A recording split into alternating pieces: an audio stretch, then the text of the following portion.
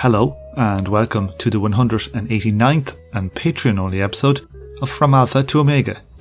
Today is Thursday, the 22nd of December 2022, and I'm your host, Tom O'Brien. We continue our discussion with Sierra Pascual Marquina about the Venezuelan communes. The links to the articles we mention in the interview are contained in the show notes. Okay, let's jump straight in. To what extent do the communes, I suppose, act maybe perhaps as a competitor for some types of state social services or as a cheap replacement to them? Actually, that's a great question. They are not a competitor in the sense that, you could say that they are a competitor in the sense that there's a dual power that emerges in a context like ours. In the communes that are more consolidated, for instance, in El Panal commune, the police doesn't do the territory because the people run a security system, an internal democratically run security system, and they don't want the police to go there. So there's a real dual power, and El Panal commune is a kind of a state, a kind of parallel state. So in that sense, there is actually a real competition between an emerging popular power and the old bourgeois state. But when you are actually talking about, for instance, running services and things like that, according to the Venezuelan Constitution, the state has to grant services to the people, and there's no reason why communes should grant services that the state should be granting in the territory. However, in the more recent years, because of the blockade and generally the crisis, there has been a tendency towards not exactly privatizing, but really, in fact, privatizing some of the services. And some communes, for instance, a commune in Barcelona that's called Luisa Cáceres. Barcelona is a city in the east of the country. A commune that's called Luisa Cáceres has actually assumed the collection of solid waste, basically trash. They do trash collection through an agreement that they carried out with the mayor's office. So some communes are in this context when there's a process towards privatization, which is the process that we are frankly living in. Some communes are actually disputing so that they can themselves carry out some of these services like trash collection. And this is building a commune in an urban context, even though the commune that we have been talking about is an urban commune and it's actually a very successful commune. But many communes have a hard time finding kind of like an economic option in the city because the Venezuelan cities are actually not non-productive cities. So actually for this commune, which is a very robust commune in Barcelona, Luisa Cáceres commune, actually taking on the collection of waste has been a good economic alternative. In addition to that, this commune in Barcelona is also an eco-socialist commune. They do recycling and they have a deep commitment to nature, like all communes, but this one particular, they are involved in recycling and in other kind of like small organic urban production. So, to wrap it up in terms of services, the Venezuelan state should assume the services in this particular context, in this contradictory context. Some communes are assuming the care of some services. This is generally done through an agreement with the local government, and it is actually one form of self-governing and generating income for the commune. Okay, so another kind of a question here. Kind of a general point on the kind of the Venezuelan experience. I see that the vanguard movement in, say, El Panal is called the Alexis Vive Patriotic Force. And we know that it's known as the Bolivarian Revolution. There seems to be kind of a contradiction to me, as a communist looking at it. There is a focus on the commune, but also nearly an element whereby they wrap themselves in the flag, kind of into patriotism, into the nation state. What do you make of that, and why do you think that the Venezuelan experiment has that kind of a nationalist element to its communism? Well, first of all, Bolivarianism is a national project, but a national Latin American project. It's not a national Venezuelan project. Bolivarianism, of course, refers to Bolivar, the main figure in the independence struggle. And his army basically liberated not only what we now know as Venezuela, but also Colombia, Ecuador, Peru, and basically Bolivia from the Spanish colonialists.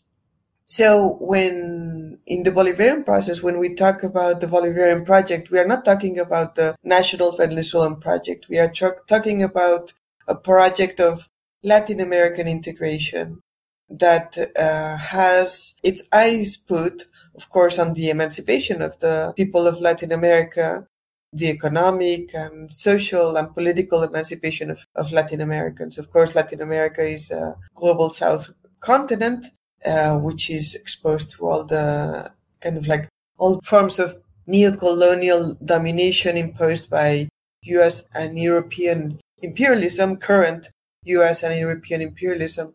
So when we talk about Bolivarianism, we are actually talking about a horizon of collective emancipation that is national, yes, but in understanding Latin America as the nation. That's one thing that I want to highlight. Then there's another issue, and I think, frankly, there's no contradiction between this and I mean, I am a communist, and I think many communists would identify as communists, although some of them wouldn't, because that hasn't necessarily been always part of the debate. So I would say that there's no contradiction there between the Bolivarian project and communism. Actually, I don't think that you can be a consequent communist here in Latin America and Venezuela specifically, and not be a Bolivarian and to not struggle against the different forms of oppression that exist here, including imperialist oppression. But then when you come to Venezuela, to the actual territory of Venezuela, of course, Venezuela is a global South country. And it's, of course, as a global South country, it's a dependent country, an economically dependent country, understanding dependency as the theory that developed in Latin America that explains why global South countries are poor, no? It's not that we are stupid, or it's not even that we have bad governments here. It's basically that there's a relation between the center and the periphery that extracts value out of the periphery.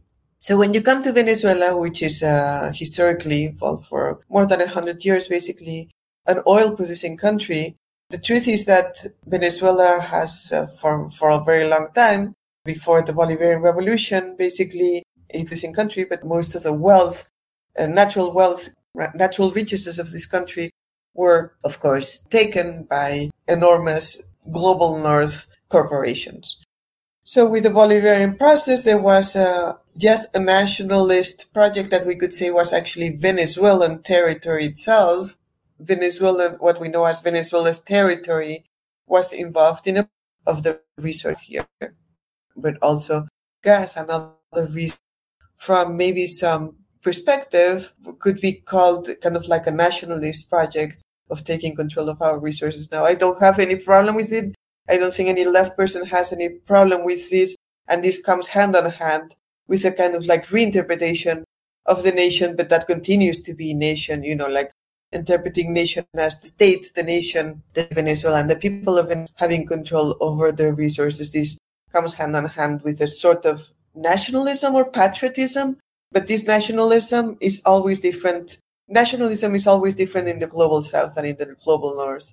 I mean, the oppressed peoples of the global South, when we talk about our nation, about the place where we live, about the space where we build our life, that has to be understood in opposition to a global North that has been historically extracting and wealth out of here.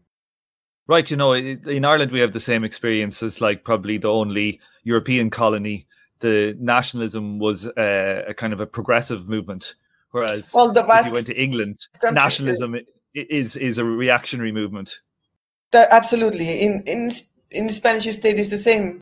The Basque country, Catalonia, those nationalisms are potentially, I would say, revolutionary nationalisms, and they have been. So there's those particular examples can help us understand what it means to be nationalist in the periphery. Was there anything else you want to talk about in El Panal before we talk about the Indorca workers? Oh, is there anything to talk about? No, I think we are good. I mean, Look at the articles on Venezuela analysis. Look for El Panal. There's a set of articles, interviews, and I mean, there's so much to learn from El Panal. It's really an extraordinary from El Panal commune and from all working Venezuelan communes. There's a lot to learn, and I think that as there is a tendency, perhaps hopeful north amongst the youth, to have a more left perspective. I think it's very important to learn from the successes and also the failures of building an alternative society here in Venezuela. And I encourage all of you, to try to learn from this. And of course, to think about how to build an alternative society beyond thinking the theory is super important, but also looking at these exercises of self-government and building new social relationships in the territories. Yeah, one question before we finish on is, you say that the communes are growing, say El Panal is a growing commune. Do you mean growing in support, or are we also talking about geographical expansion? Well, it's actually a good question. It depends. I mean, I would say, first of all, that the communes that actually exist in this moment in Venezuela, they are growing. And surprisingly, they've been growing since 2017. Really difficult. Many communes that they had been in a situation of in a kind of like a sleepy situation, many of the communes. And around 2017, when things got really, really difficult, they began to grow again. When I say that they are growing, I generally mean that they are growing in terms of their internal organization, the hegemony they have. But in the case of El Panal commune, they actually also think about expanding in terms of the territory, in terms of expanding towards the east of Caracas, because if they are able to win the minds and hearts of people in the adjacent neighborhoods, they would grow in that direction. And that's the idea, to actually grow as a commune, not only in terms of their political organization and means of production, but also in terms of the territory. Yeah, one thing that kind of seems to me somewhat related, I don't know if you're aware of the American economist Michael Hudson.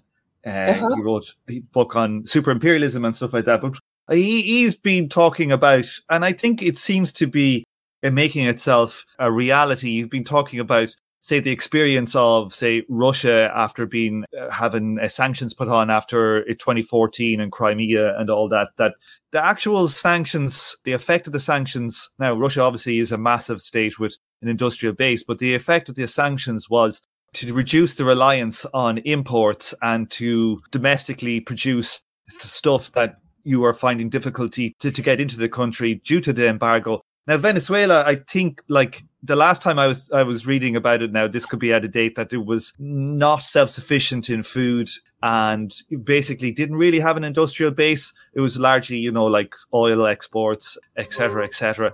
Has the embargo kind of paradoxically led to maybe the government having more of an industrial or a food policy than previously? Well, I mean, certainly Venezuela is not it's a highly dependent country because it's an oil, as you were saying, an oil producing country, and its economy shifted to being, say 10 years ago, 98% of the national income came from oil. 98% of the national income coming from outside, right? I mean, that doesn't mean that 98% of the GDP was oil-based, but of the money that came from outside was from oil sales. So imagine that. When a country is a global south country, when we are monoproducers, generally it means that our other production disappears. So there's actually when you compare, for instance, Venezuela to Colombia, we are always envious in a good sense, even though we know that we are the same people. But in Colombia, there's a lot more campesino production, and also agribusiness production. But especially what we are interested in is in campesino productions. And so in Venezuela, the production of food Venezuela is not self-sustainable in terms of, and it actually produces very little else other than gasoline and so on. This meant that when the sanctions came in, the situation was really catastrophic. Of course, it was particularly catastrophic for the working class and for the poor people.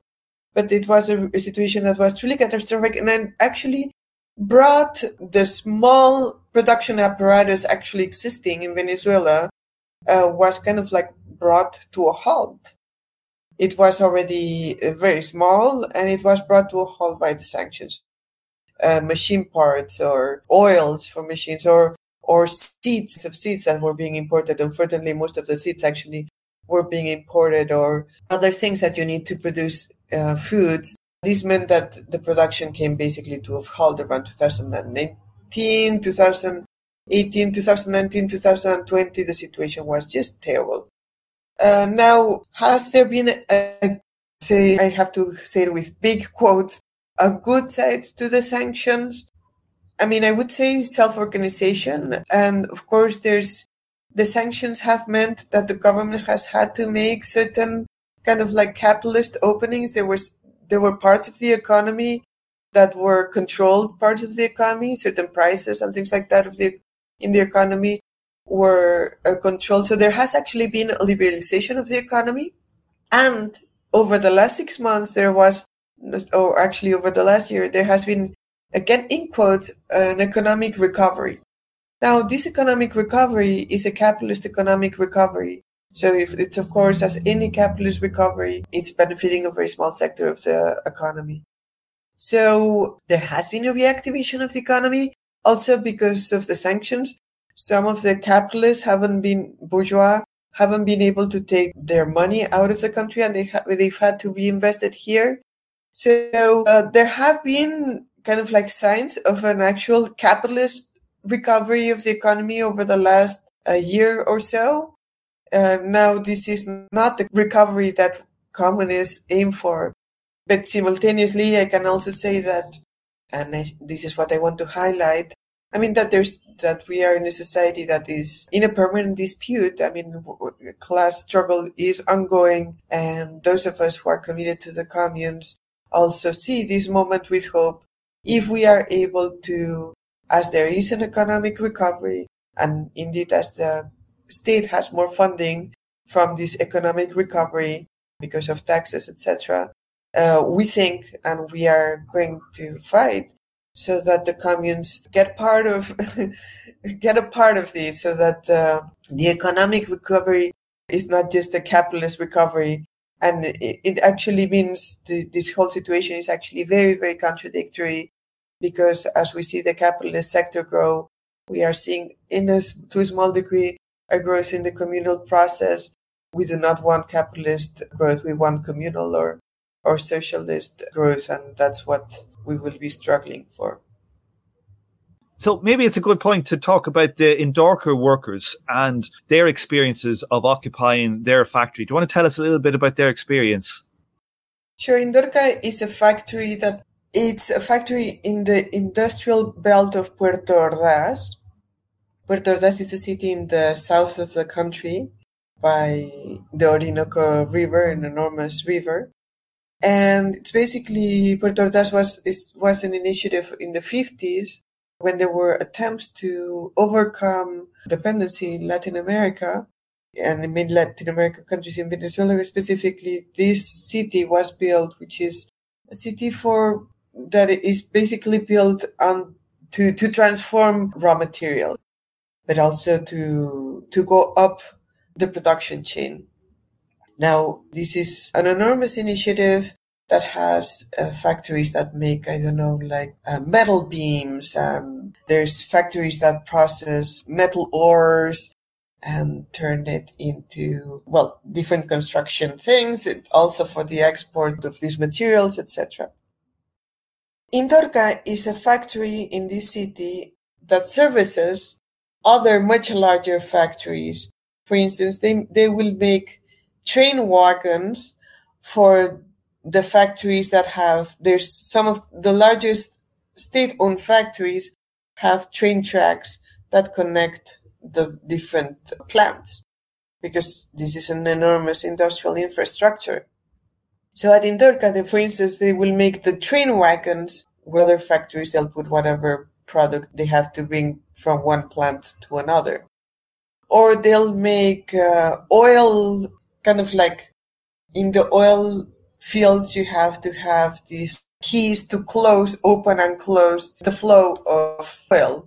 So we are talking about a factory that makes for large industrial factories, basically. Now, the interesting thing about Indorca is that it was a privately owned factory.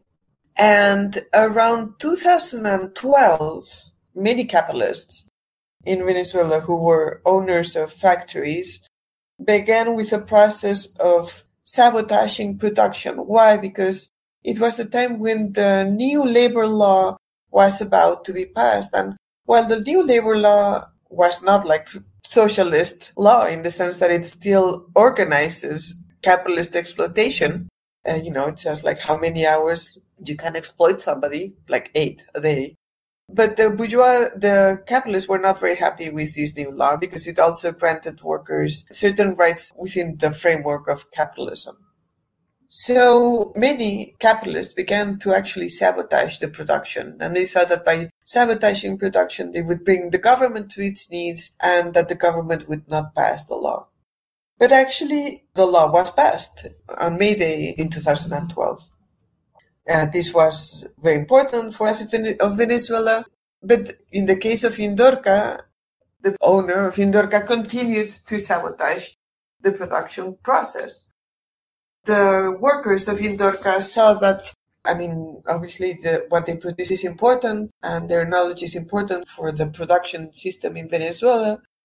So when they saw that the owner was basically sabotaging the process by laying off people, letting the workers go into work one day and not the other day.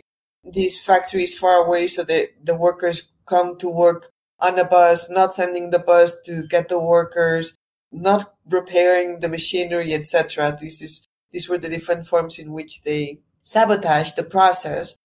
So what happened is that the workers decided that they would set up a guard of the factory because they began to worry that also the owner of the factory was going to start taking out the machinery out of the factory. So they set up shop in a shed outside of the factory. They began to take turns, and the workers would sleep there and stay there 24 hours a day to make sure that there wasn't a sabotage of the infrastructure and the machinery in the factory. Eventually, the owner totally closed shop, let all the workers go and close shop. But the workers, a group of maybe 10, would stay on a permanent rotation outside of the factory in this shed outside of the perimeter of the factory. And they were doing this because precisely they wanted to resguard to make sure that the stuff there wasn't lost, and because they already had in mind taking control of the factory. The law that you were talking about, Tom, the law of... Article 149, I think. Yeah, the labour law. That's right. So the law has an Article 149 that actually allows for workers to take over a factory, to take control of the means of production and self-run it if the owner, the capitalist, leaves the enterprise. That's exactly what happened. And over a period of 2 years, the workers of Indorca lived outside of the perimeter of the factory. They received a lot of support and solidarity from other workers in other factories.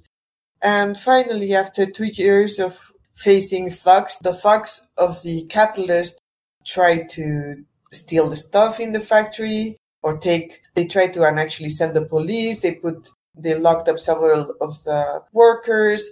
In which it was 2 years of very intense dispute and fight, basically, over the means of production. And finally, after 2 years of also coming to Caracas, setting up outside of the presidential palace, they slept for a period of time outside of, while some were safeguarding the factory, other workers were here in Caracas sleeping in the street outside of the presidential palace so that Article 149 would be granted to them. And eventually they succeeded, and they have now this Indorca is a workers-run factory. It's an amazing initiative. It's really something that one can learn a lot from. The workers have been since 2015, basically, in control of the factory, They run the processes democratically. They decide, like what they are going to produce, how they are going to produce it, and what they are going to do with the surplus. They also all get the same pay. They decide everything, absolutely everything. And this might seem a little bit crazy to decide all the important things in an assembly, but they really do it, and they do it in a very efficient way. So it's an extraordinary experience.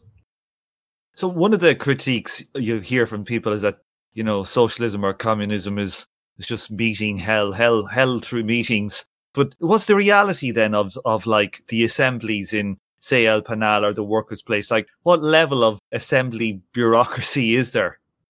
Let's talk about the assemblies because they are kind of different. Let's talk about the assembly in Indorca. I've been to 2 assemblies. They hold an assembly once a month, so it's not like all the time, just one half-day assembly every month where everybody participates, from the person who's in the machinery, from the people who are the security, from the people to everybody participates in these assemblies. And basically, in the case of Indorca, right now, there's about 45 workers. It's not a massive plant. It's for about 45, 50 workers.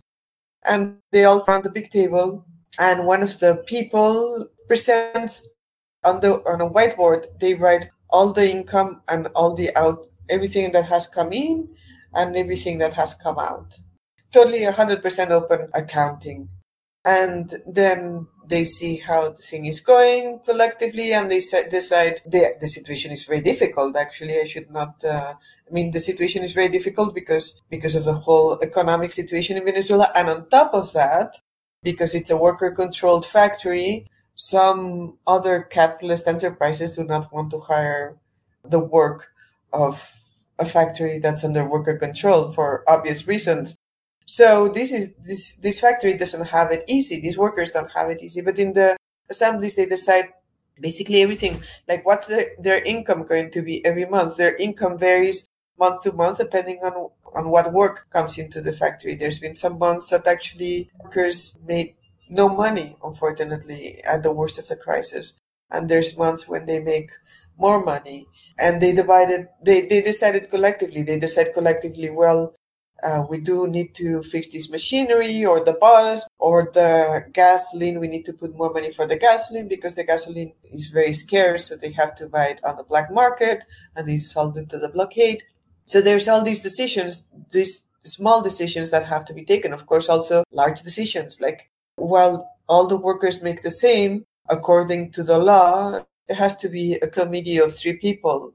That's kind of like thought as a traditional capitalist enterprise direction. 3 people who are the signatures. There's the president, the vice president, and the secretary, which is a kind of like normal conformation of capitalist enterprises. So they have to vote who those people, kind of like formally representing them in legal terms, will be. So those decisions are also taken collectively in the assemblies. Everything from like, if there's not a lot of work, are they going to be cut a couple of hours in the factory instead of being 8 hours in the factory? Are they going to be at the factory just for 6 hours? What do they do? How do they rotate on the work? Because there's also rotational responsibilities, etc., etc. All that is decided in the assembly. Basically, I would say that in general terms, and what I have learned from going to many an assembly from both communes and factories, the thing that I would like to highlight is that actually they are not that different. Basically, what they decide is what they are going to do, how they are going to do it, what are they going to do with the surplus, what are their political objectives, what are their production objectives, are they matching their goals, what do they have to do to match their goals, and how are they going to plan for the future work. And I could say that that's a synthesis of what an assembly is, both in a commune and in a worker-run factory now, and a factory without bosses. So what is the role of, say, kind of worker self-education like in these worker-run factories? Of course, it's super important. Political education, self-education is really, really important. The workers from Indorca, in this particular factory, they didn't come from they were not party members or anything like that. And they always highlight that their main political education happened during the 2 years and a half that they were sitting, like protecting the means of production, and that they realized that they could take decisions collectively by spending so much time together. They realized that they are the ones who know how to run the machinery, and that they basically would have the capacity to run the factory. So that was their first that was the first moment of kind of like coming to terms with their potential as a class when they were doing this process of protecting the means of production with the objective of taking control of it. So that was the first moment. But then once they took control of the factory, they initiated a very wonderful process of educational formation. Many of the workers were actually literate.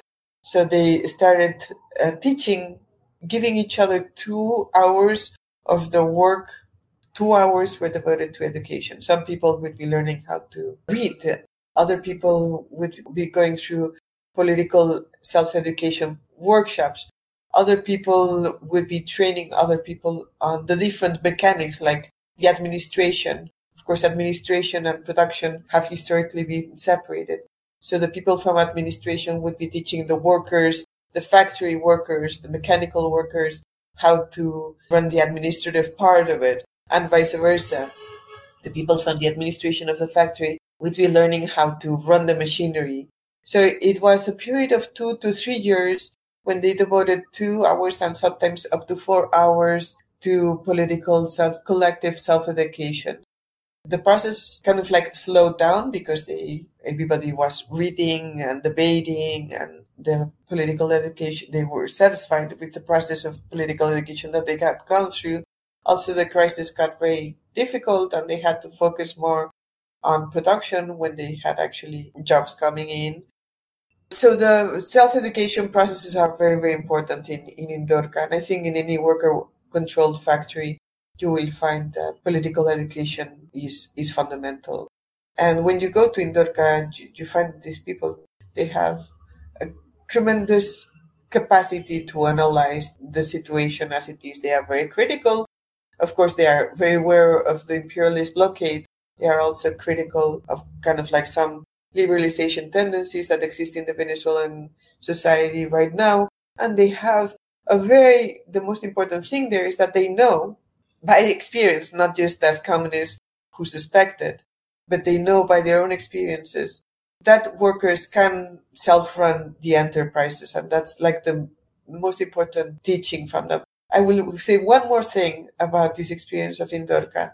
And that's that in the blockade, in the context of the crisis and the blockade, most private factories and many state-run factories in Indorca, in Puerto Ordaz, in the city where Indorca is, closed shop. They couldn't sustain the impact of the blockade.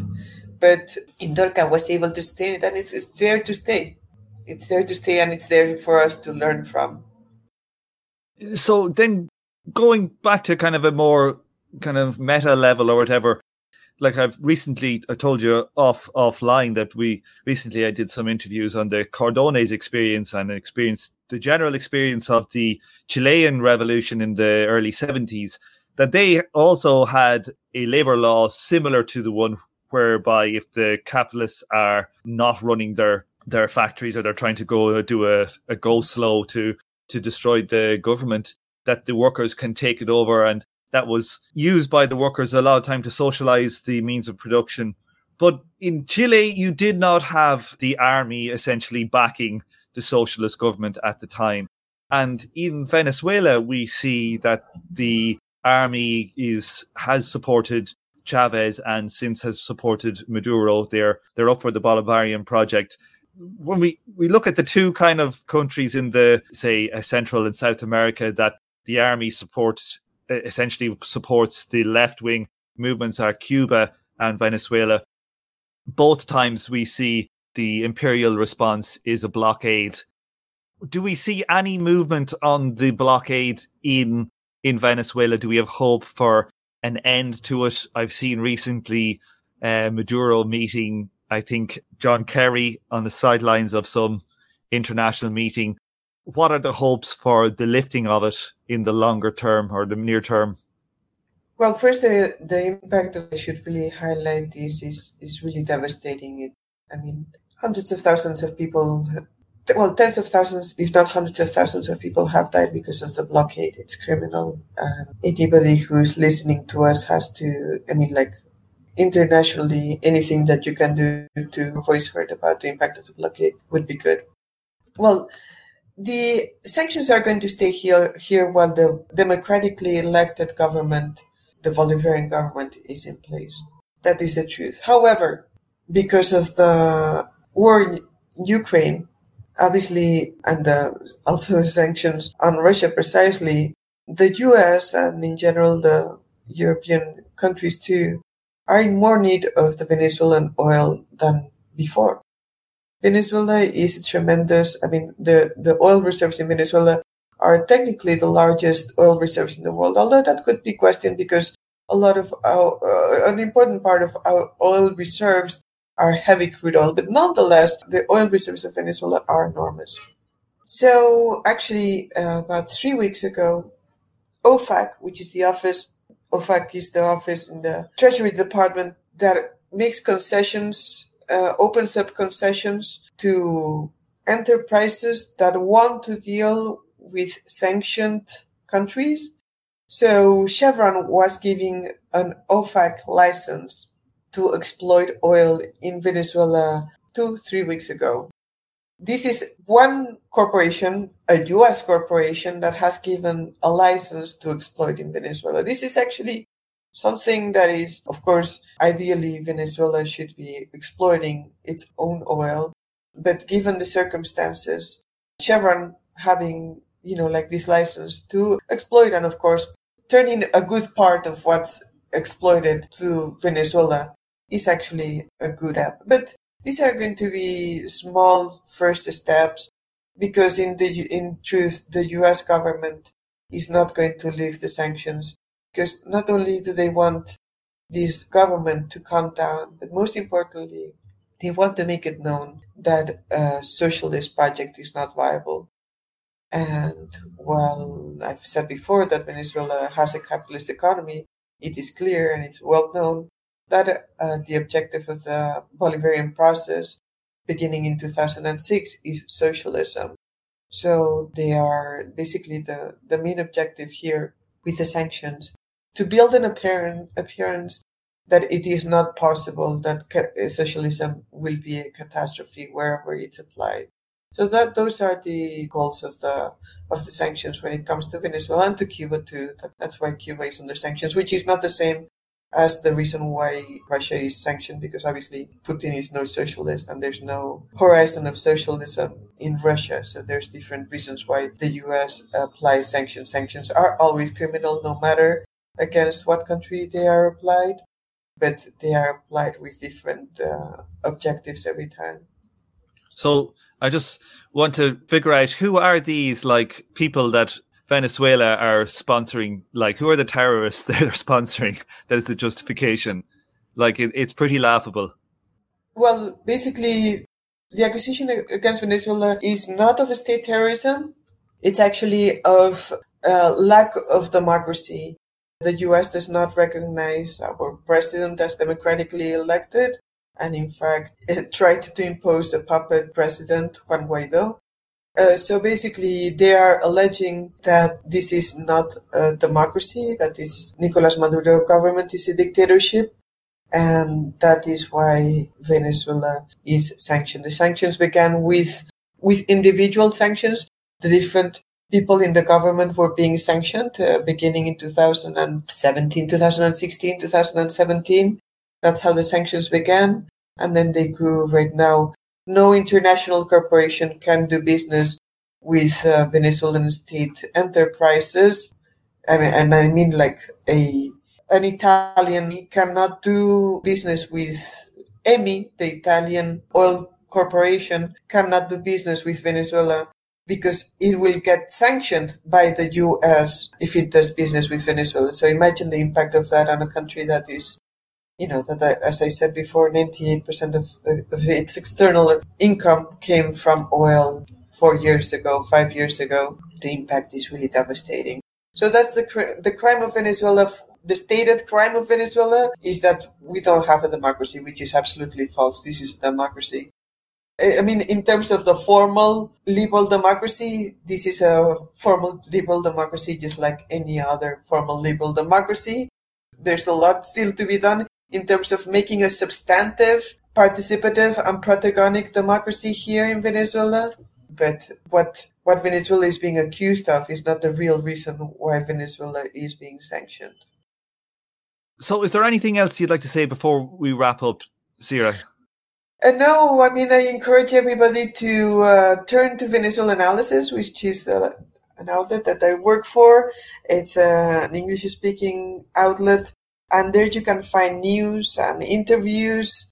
The interviews that I've done with Indorca and with El Panal are there, but also you can keep abreast of the impact of the sanctions and everything else that goes down here in Venezuela. You can learn about it there in our website.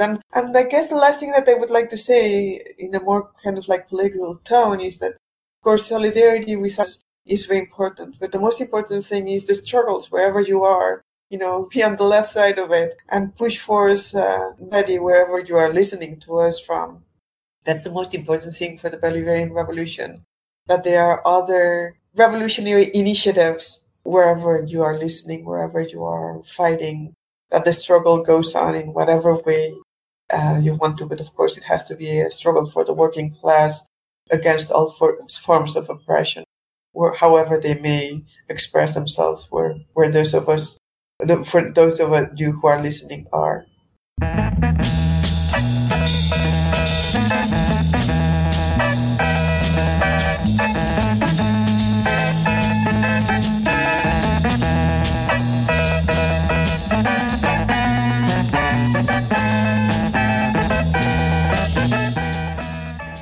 If you'd like to help fund the book that Donald and myself are writing about communist economic planning, please head over to the website, the Classless Society in Motion.com, where you can donate to our fund to help us get this book out in a finite time. Everybody who donates will get a signed copy of the book when it's released. So head on over there today and help us with this really important project.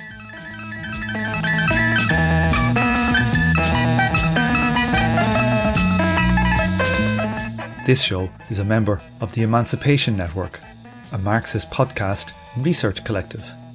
Make sure to check out our network sister podcasts, General Intellect Unit, Jumpsuit Utopia, Mortal Science, and Swampside Chats.